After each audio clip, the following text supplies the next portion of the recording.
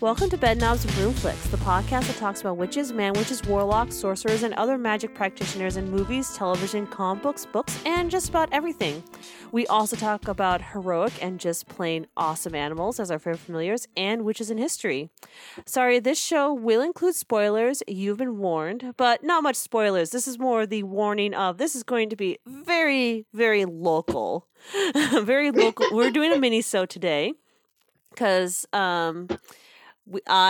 Jane, hi, my name is Jane, and I'm not going to have a really snazzy little intro. I'm just going to call myself Jane for now. Jane the Merciless. Sure. Jane the Snark at this point. I mean, I was ready to snark on that person, but that's either here or there. Yeah. And you are? Oh, I'm Linda, but I'm a sad cheese. Are you sad because you missed out? Yes.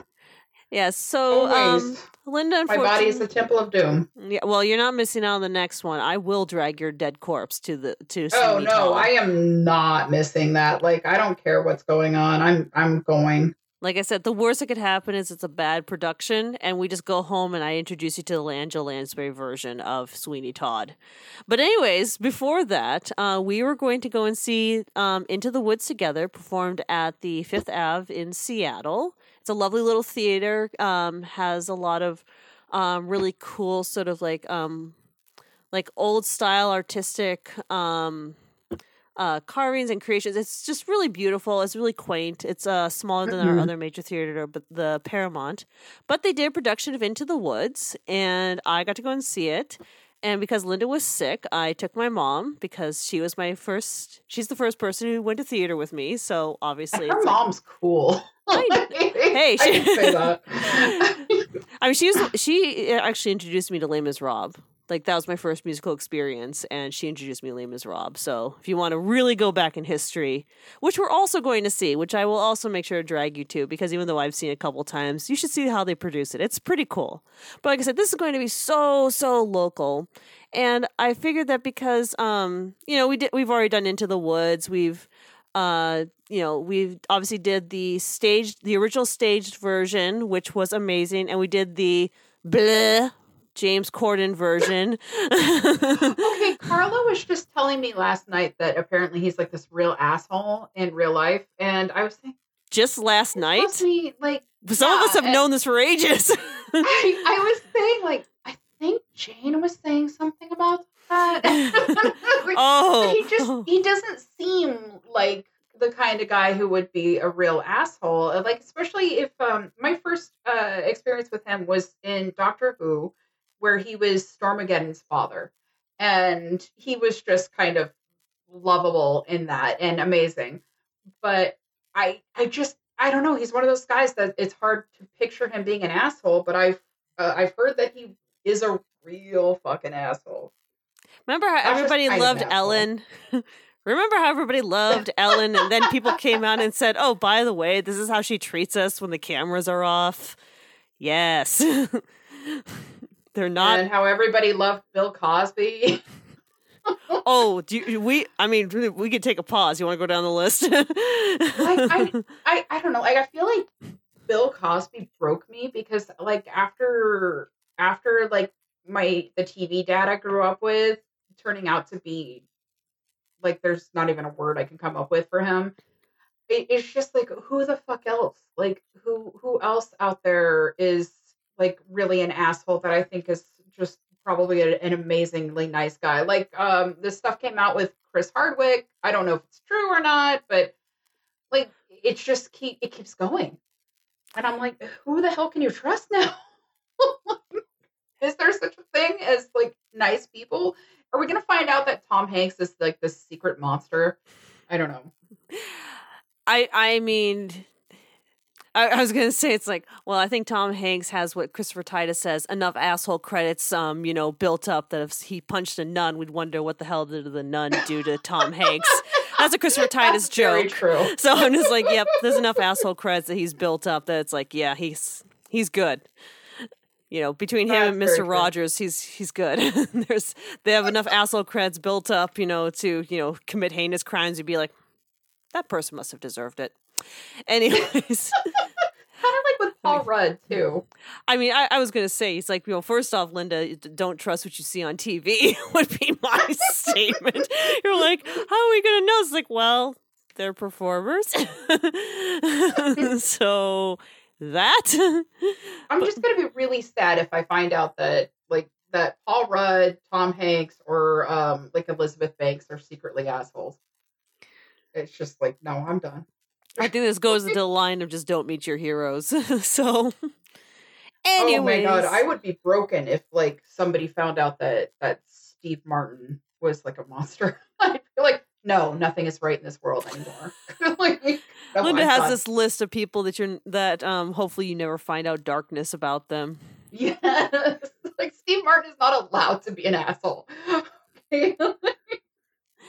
Anyways, not allowed to be a monster. Yes, he could be an asshole if he wants, but I think people are allowed to be assholes every so often. Yes. Anyway, so we're going to be very, very local about this because this is the Seattle production. It's most likely the traveling production of Into the Woods, and first off, very different. This well, first I'm going to say something again, not just about the Fifth Ave Theater. It's really pretty, but for future reference. We were told, my mom and I, about this lovely restaurant on top of the theater, like 8 stories up. And they, oh yes, lovely restaurant. I'm going to take you there. And we can have like a bite to eat and there's booze. You have to understand, I've been pregnant for, 9 months and most of the time I don't drink, but I had the night off. So guess what?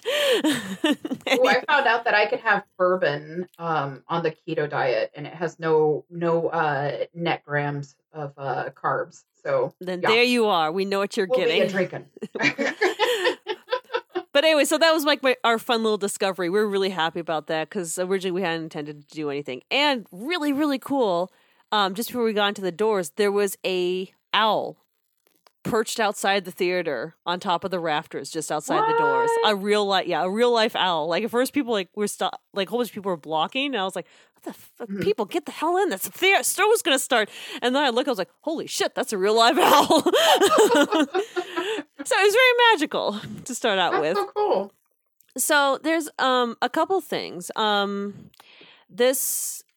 The production, of course, obviously people change productions. It's sort of like how when they stopped doing like Shakespearean plays. You can do Shakespearean plays in the old, 15th,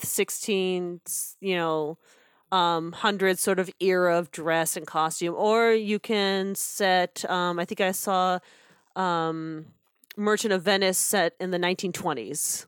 Like that was kind of like the setting, or even like maybe the best example would be Romeo and Juliet, the movie version set, in a very artistic. I don't know what the best word is. I don't know if artistic is the right word. I mean, I enjoyed it, and I think it was a good introduction to give to teenagers of Romeo and Juliet, to help them understand like what the heck is going on. I remember having that conversation with my dad because my dad was God, one of those people had been brainwashed by Fox News because like watching it 24/7. Mm-hmm. And I remember he was complaining about it and like, oh, they're like Shakespeare would be rolling in his grave, blah blah blah. And I was like, okay, well, look at it this way. It's getting a lot of people my age because I was in high school at the time. Like, it's getting a lot of people my age interested in it. Yeah. And like they know what the hell it's all about, what's going on. And it's the same thing with Hamilton because he was just like, oh, God, kind of rolling his eyes at Hamilton. And I was like, okay, Dad, when I saw it in I think it's Fifth Avenue, too. And so when I saw it there was a little girl there who was so excited because she was in front of me for the merch line. And she was so excited because she bought this book about Hamilton, like the real life Hamilton. And I was like, what other show is doing that right now? Mm-hmm. And I was like, when's the last time you heard of a play doing that? Or musical, like getting somebody interested in American history like that.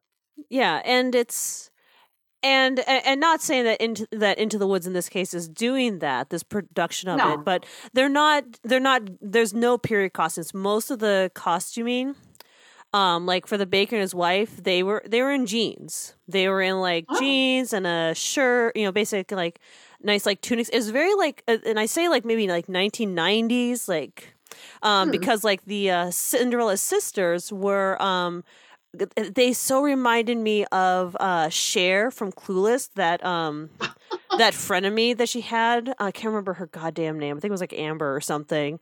But like their costumes made me think of that. It was like very like those like tweed plaid looking jackets, very ballsy. Like the stepsisters and the stepmother all had like that sort of feel, like 70s disco to about 90s. Very colorful, very yeah, it's very, very different. And here's the other thing that's really different is and this was something that both my mom and I agreed was a little bit off-putting, was fluorescent lights, or like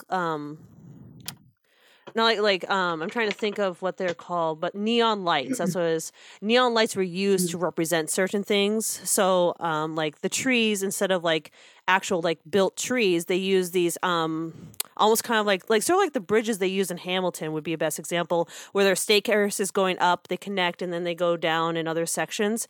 So that's how they did like climbing things and everything else. But if they wanted to indicate the forest, they would put neon lights on in the back, and then there'd be like neon lights that would sometimes come down and light it up.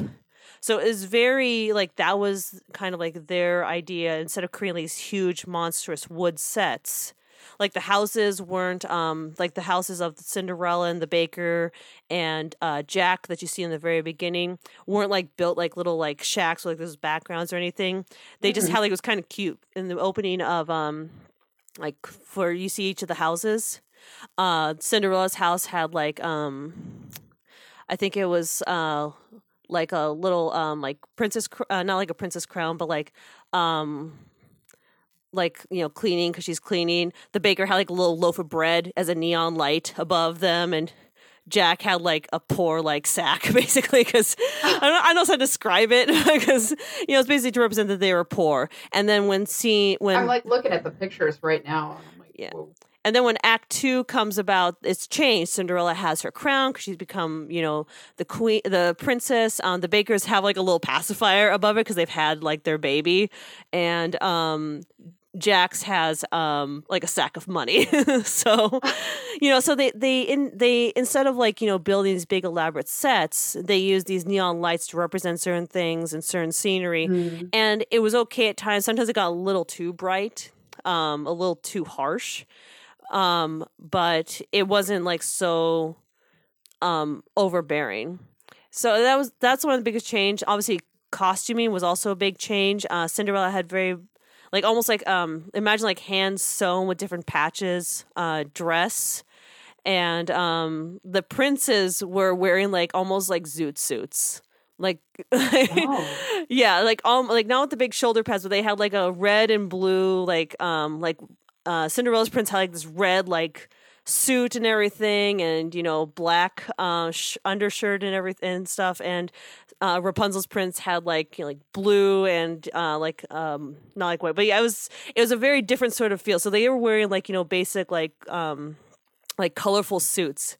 And my favorite costuming, and it's only because in my head while he was singing, I was kind of humming to myself this, was Cinderella's prince also plays the part of the wolf for Little Red Riding Hood.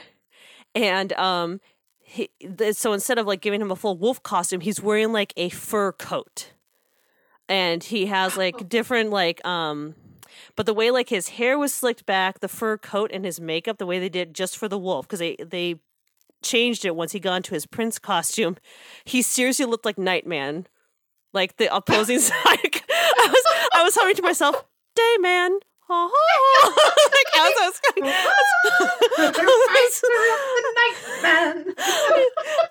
I couldn't get it out of my head when I saw him. I was like, I'm trying to like in my head. That's all I was singing to myself, going like, Dayman.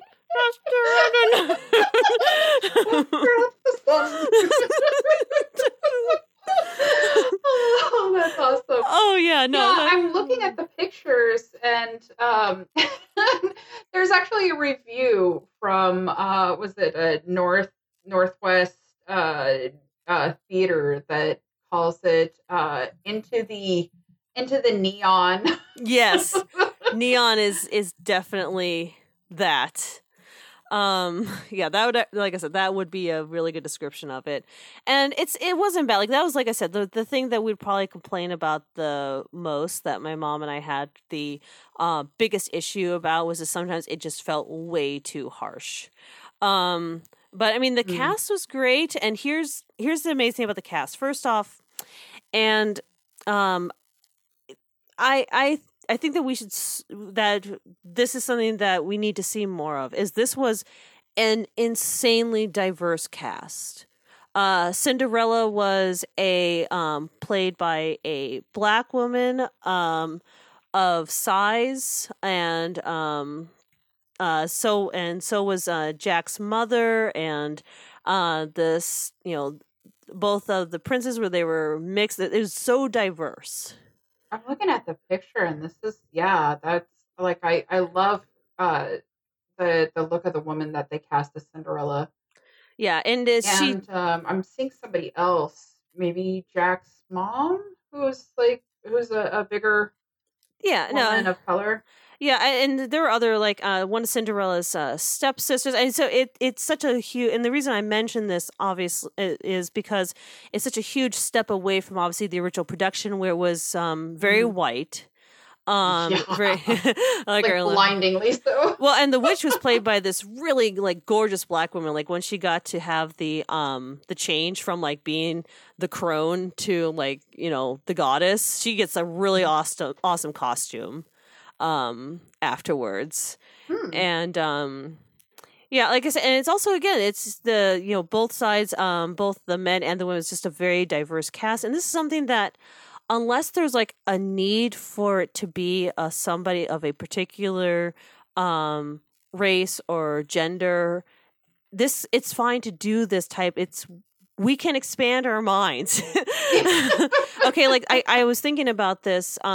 Is there are only a select few plays or in musicals I can think off the top of my head where the race or the gender of the character really matters. And the first one that comes to mind is Hairspray.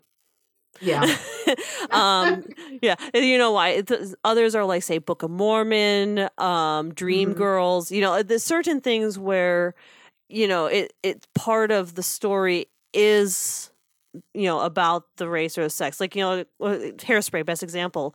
Not only do you need to cast, black people to play the students of the 1960s civil rights era, because that makes sense, but Tracy Turnbull also has to be a short girl of size, because that is her story. Her story is overcoming the fact that she's surrounded by these tall, skinny blonde chicks. And, so so those are the exceptions. But Into the Woods, it's like, there's nothing that's, stopping anybody from casting, anybody of any, gender or race to play these parts. It's fine. I know when they put the character Domino in Deadpool, people were asking, oh God, no, I'm gonna totally blank on her name, and it sucks because I love her.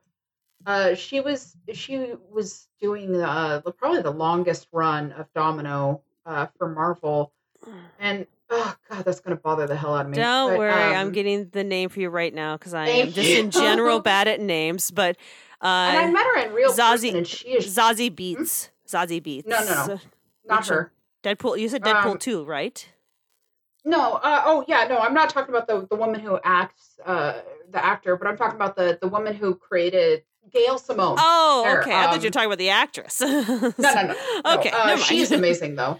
But anyway, people were asking her, like, well, aren't you bothered? Like, doesn't it bother you that they like changed your character and made it into a black woman? And she's like, okay, first of all, she's not my character, and like, she's not your character either. We don't own her. And like, and she was basically saying she did a lovely job, and who the hell cares what race she is? And people, of course, these are the same assholes the neckbeards that are complaining about the Little I was Mermaid gonna being say the black. Little Mermaid's probably the current best example we have of this, even though So fucking stupid. But they were saying like, well, it would be a different story if we turned a black character into a white character. And it's like, if it has to do with their character, like who they are, then yeah, it's something different. Like, I mean, is the if you take a character who's like the very being of their character is being a racist and learning a valuable lesson about race or some shit like that, then yeah, you can't turn them from white to black. But like, I just think it's so goddamn stupid that people spend their time worrying about like people of color playing what's been traditionally a white character. It's like, yeah, every fucking character's been white, you guys. Like, this is the problem.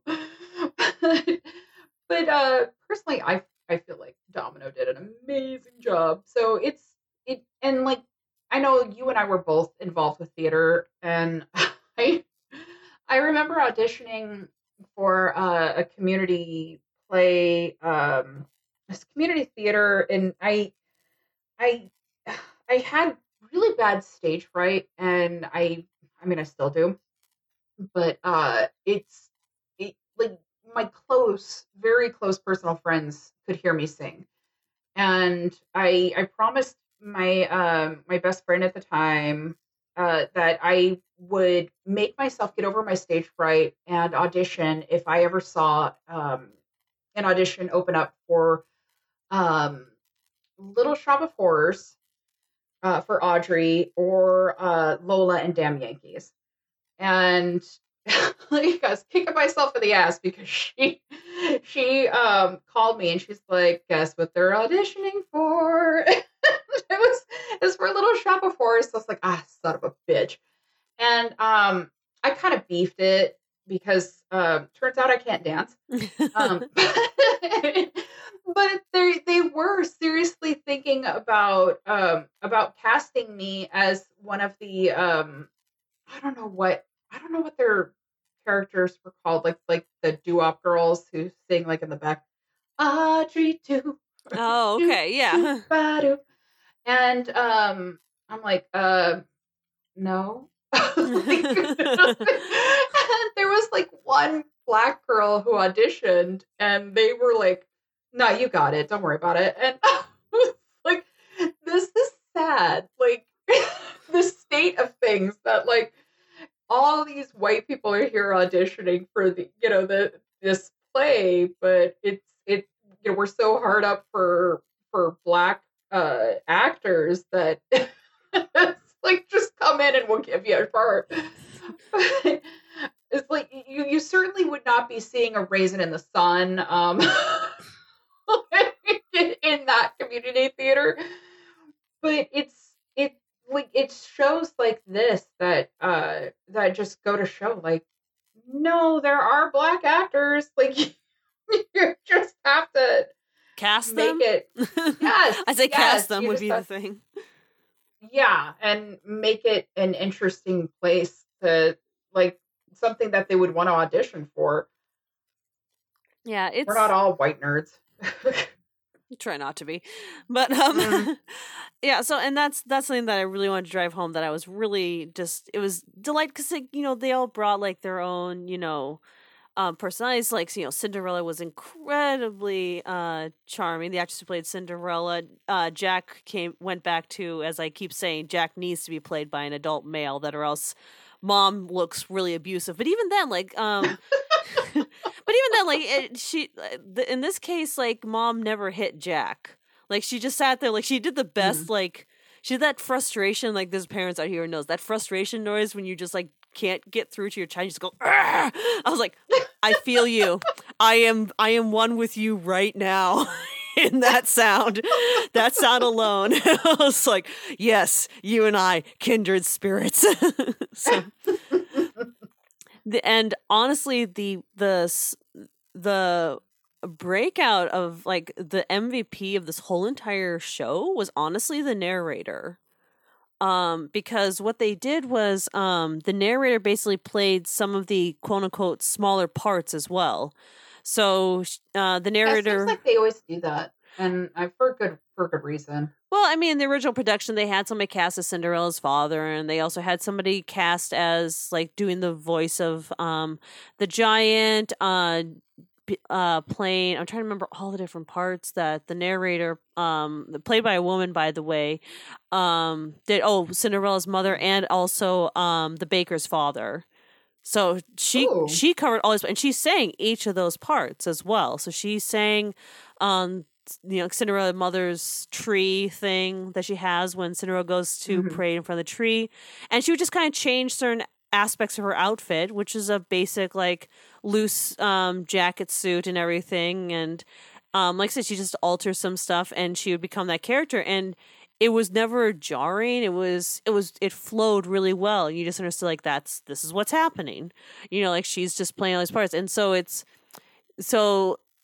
just she stood out as this huge MVP because she had these major duet, usually singing roles with some of the other major characters, and she just carried it off flawlessly. So it was nice, and I mean, even when at the end when they all came to take a bow, there was there was none of that, like, oh, this is the most, like, the lower level character, and the low level, the smaller characters come out first and bow, like, all of them bowed together. It was kind of nice. Like, they didn't have Oh, separate that's bows and cool. everything, so it was all, like, equal footing. So that was, like I said, it's not like, I still, there's a part of me that still has a soft spot for the original production. Only because the neon lights, it's really hard to get past that. like they could have kept all the costuming, they could have kept everything else, but man, like it just, as from sensory issues, it's like, whoa, that was a lot. That was a lot, and even my mom, who doesn't have sensory issues, she was like, "Yeah, that was a little bit too much." So, little bright. Um, but it was really good. It was nice to see it performed on stage, and like I said, everybody did such an amazing job, and like the things they changed, like I think Melky White, the cow, was also probably a standout character, strangely enough. It's just like a statue, or like maybe like waist high, like kind of like wooden cow that also kind of like has light up features. So like, again, neon, lots of neon. I'll have to include pictures because I'm looking through them now. Yeah, well, the best part was when Milky White dies, and I'm trying to remember if it was the narrator came out and just like pulled like an X where its eye would be, and just like pulled like its tongue down out of like the fake wooded mouth. It's like bleh. It was so silly. It was so funny. Nice. The only where even other audience members laughed, where it was an unintentional laugh, was when the steward kills Jack's mom, hits her over the head, and she's like, lying Mhm. there and she's died. In order to get her off the stage, and it doesn't seem right. The baker and one of the other, I can't remember who the other male character was, whichever one it was, just drag her off stage like so unceremoniously. It's like, this could have gone better. Like that could have been executed a little bit differently. I'm not saying you need to leave her dead corpse there till like the lights go dark a little bit, but something could have done better. Oh, I'm really sad that I missed it. Yeah, no, it was like I said, there was a lot of there's like it was really good, and it was great to go out and just have, like, I mean, again, maybe I'm speaking as somebody who has been on medical leave with a baby, and also every night's basically spent at home with, my family. Not that I hate my family. I'm not, most of the time I do like to be at home with my family. I'd rather be here with them than, going out doing other things. But, it's just nice to get out, and it was worth getting out too. Like, I'm Mhm. always fearful that like somebody's going to really just mess up a production of something, and I'm just going to walk away going like, wow, I could have spent time at home just watching a movie with my husband, and I would have been okay. Yeah. As I've seen some of those productions, I'm not going to name them, but it's like you're just sort of like, well, I. Yeah, at least I got booze. It was kind of like the ending result of some of those plays. It's like, it's not as good as I was hoping it was going to be. So, as I am, I may be overly hyping Sweeney Todd, but it's just one of my favorites, and I may be that. Maybe Angela Lansbury really sells it. Though the first time I saw it was actually performed at a college, by the college theater, and I loved it. I fell in love with it there. So.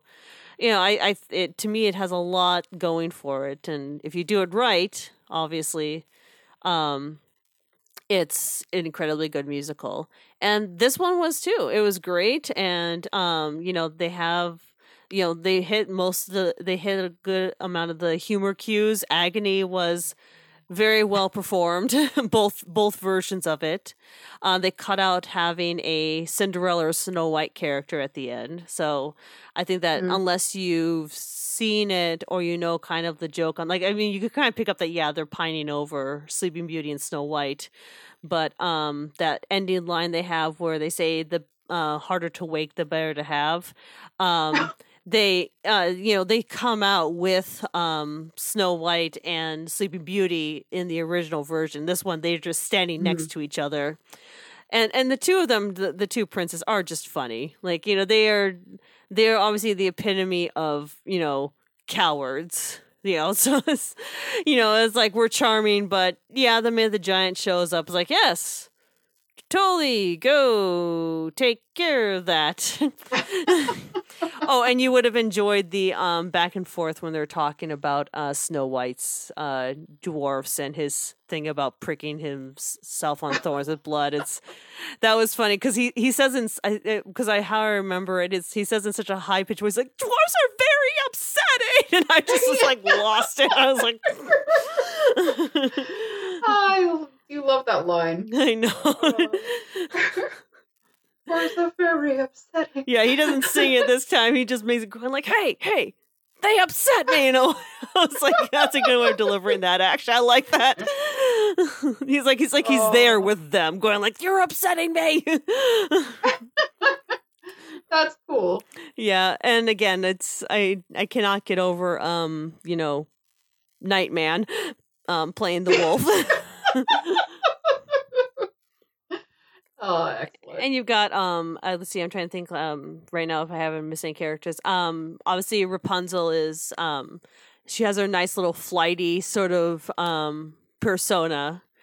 And she definitely does eat up the whole entire traumatized child thing, especially when the prince goes like, "Ah, yes, there's Rapunzel, my wife." And of course, Little Red Riding Hood is just, she's again played with, somebody who's clearly got, back again to being adults versus the movie version where they again cast children. So now you no longer have that creepy factor, by the way, from the movie. When you cast children, you play the wolf singing to a child. It's like creepy. Yeah, versus this is an adult woman, it gets back that original Little Red Riding Hood tale of, no, this is a moral tale. This is about, don't trust these people, don't trust strangers. It builds back to that idea. And yeah, she's just as full of that. She reminded me of my kid, the kid who lives next door to my parents, who my kid plays with. She has just as much spunk and outgoingness, where she's just like, oh yeah, you mess with me and I'll cut you. And I'm like, you are way too young to be thinking this. But that was basically her. She's like, it's like, yeah, my we made this really great jacket, this wolfskin cloak for me, and gave me this knife. It was like, holy hell. I'm like that's that little girl next door as an adult later, as a teenager later on. I do love that. So this is a lovely production. My only complaint is obviously just the neonness. Just too much neon. So yeah, that's my review. I mean, it was great. I mean, I'm not saying it's like if you ever to like give it a rating, I'd say it's a nice like like 3 out of 4. Um I thought you were gonna it's say out of 10. I was like, woof. no, no. I mean, what they give like what either between like it's either like a 4-star rating or a 5-star rating. I'm gonna do 3 out of 4. It was good. Like it was lovely. Like I said, there's my MVP honestly of that whole entire show, like how we had the baker's wife of the original production as the MVP.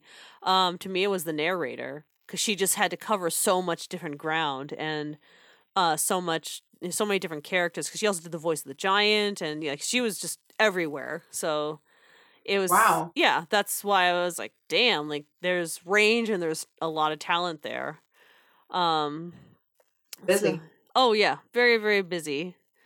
And after that, I'd say like my favorite part is I love the witch before she became beautiful because she also had just like just the way that she just covered the stage. It was just great. Like just because she's trying to obviously get all the stuff so she can become beautiful again, but man, did she had a force behind her. It was great. Anyway, so it's yeah, like I said, I'd say like 3 out of 4. I could do less with neon lights. But costume was great. All of it was just absolutely lovely. So and just amazing. Oh, I forgot one other thing because I just remembered this. So the scene where their prince is going around trying to find the slipper that fits. Again, they did very minimal staging, minimal set building, minimal costumes. The prince comes in on a toy wooden horse. I was half expecting his steward to come behind him with coconuts. Like that was like I was like, this works. This works just fine. He literally trotted up with the wooden horse between his, and then like when the stepsisters had to like get on the horse, they kind of like straddled the stick behind him, like held onto his shoulders, like and just kind of hobbled along on the horse until like he got kicked off. Oh, that's awesome. I know. It was just I was like, whoa, Monty Python page right there. So yeah, no, that's basically it. That's my review. Hopefully next time Linda can come to Sweeney Todd. We probably won't actually cover that because no witches in there, just an awesome musical. And obviously no witches in Les Miserables, just an awesome musical. So yeah. That's it. Yeah, obviously Fifth Avenue's doing a was it a tribute, I guess, to Sondheim? Yeah. So we got tickets for it and we're pretty excited. Yeah.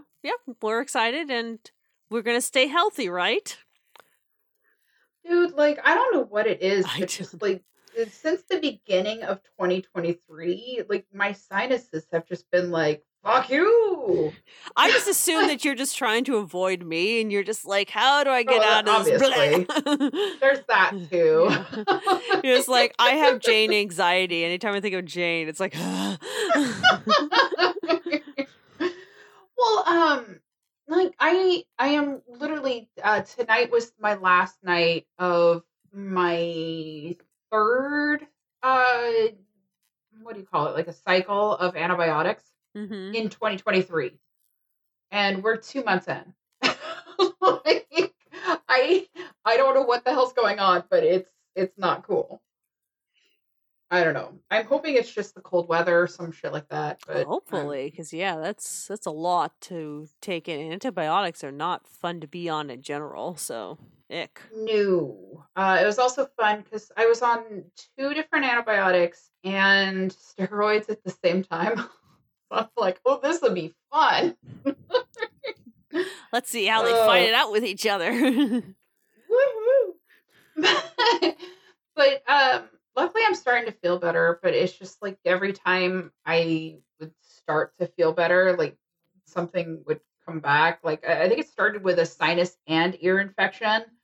And then it was a sinus infection. Then it was a sinus infection that was going into my lungs. And I'm just like, okay, I'm done. I'm finished with this crap. Thank you. Yeah, no kidding. But hopefully I'm just getting it all out of the way. And 2023, the rest of it's just going to be Yeah, everything will be smooth sailing. I'm just laughing because I know, I know how silly that is. With my body, no. It is a wonderland. It's just not going to be. This is not going to be great.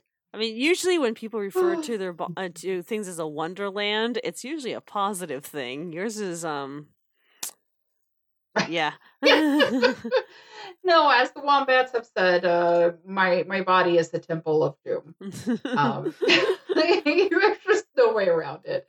But I don't care. Like, I will resurrect my corpse if I need to go see Sweeney Todd, because I haven't seen it live, and the only version I've seen is the Johnny Depp Tim Helena Burton Bonham Carter version. one. Yeah. Which Yeah. you're gonna have thoughts about that one after you see the real version. Let's put it that way. Oh, I'm sure. Yes.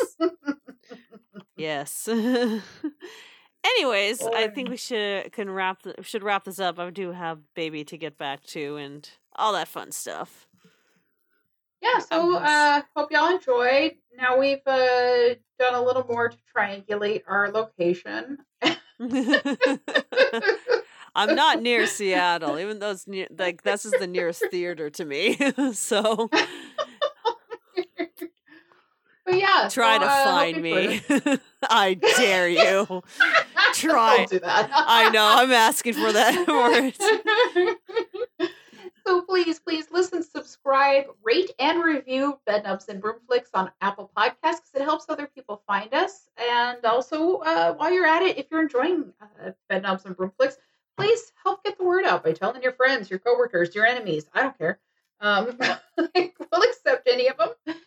And they might all like us. Who knows? Maybe you'll have something in common. You'll form a peace offering, and then suddenly you'll have something to talk about, and then you'll fight over who's better, and then you'll become enemies again. You know, I've written your story. It's okay, but go do that. Act it out. See what happens. It'll be fun. Now it's LARPing. Remember, you can find us on Facebook and on Twitter, especially on Twitter, at Broomflicks. You can write to us at broomflicks@gmail.com, and check out our show at bedknobsandbroomflicks.com. There you can also check out Videorama, the short-lived show podcast I was in, and Cage's Kiss, which we're back. I'm sorry, I meant we're back, baby! Last but not least, if you'd like to help support us and a local bookstore while purchasing a book or movie, please purchase through our affiliate page at bookshop.org/shop/Broomflicks. That's BROOMFLICKS. So yeah, as I said, we're back with Cage's Kiss, so yay. And I just did a couple voices for a damn good new show called Hard No. It's hard, no as in KNOW. And yeah, I had a lot of fun, so check it out. Jane, where can the people find you? You know they'll never find me. Never, ever, ever find me. I dare you. That's really what it is. It's a lot of Mama Titty. It's my life right now. Accounting and Mama Titty. So I'd like to thank Doug Walters and Redwire Blackwire for allowing us to use their song Compass. Nobody will get that. Oh dear God. Anyways, yes. And the next episode we will conclude with the 10th Kingdom. Linda's already watched the last episode. I know what the last episode contains. I just haven't watched it yet, so I can't wait to talk about it. Linda has thoughts. I don't blame her. I need to get it out. Oh yes. Finish it. And then we'll talk about what we're going to do next time. But yes, we're going to conclude the 10th Kingdom and how well it aged. How perfectly well, like a particular kind of wine you might have aged. Sure. And until then, what's that got to do with my knob? Well, it's a neon light-up knob that really bugs the shit out of me, so it's going to go back into the closet in this case. Yeah, little flies come by and go on its knob. Killer knob, killer Yeah, stop. I think I just created a new version of humorous bug zappers. Now we make our millions.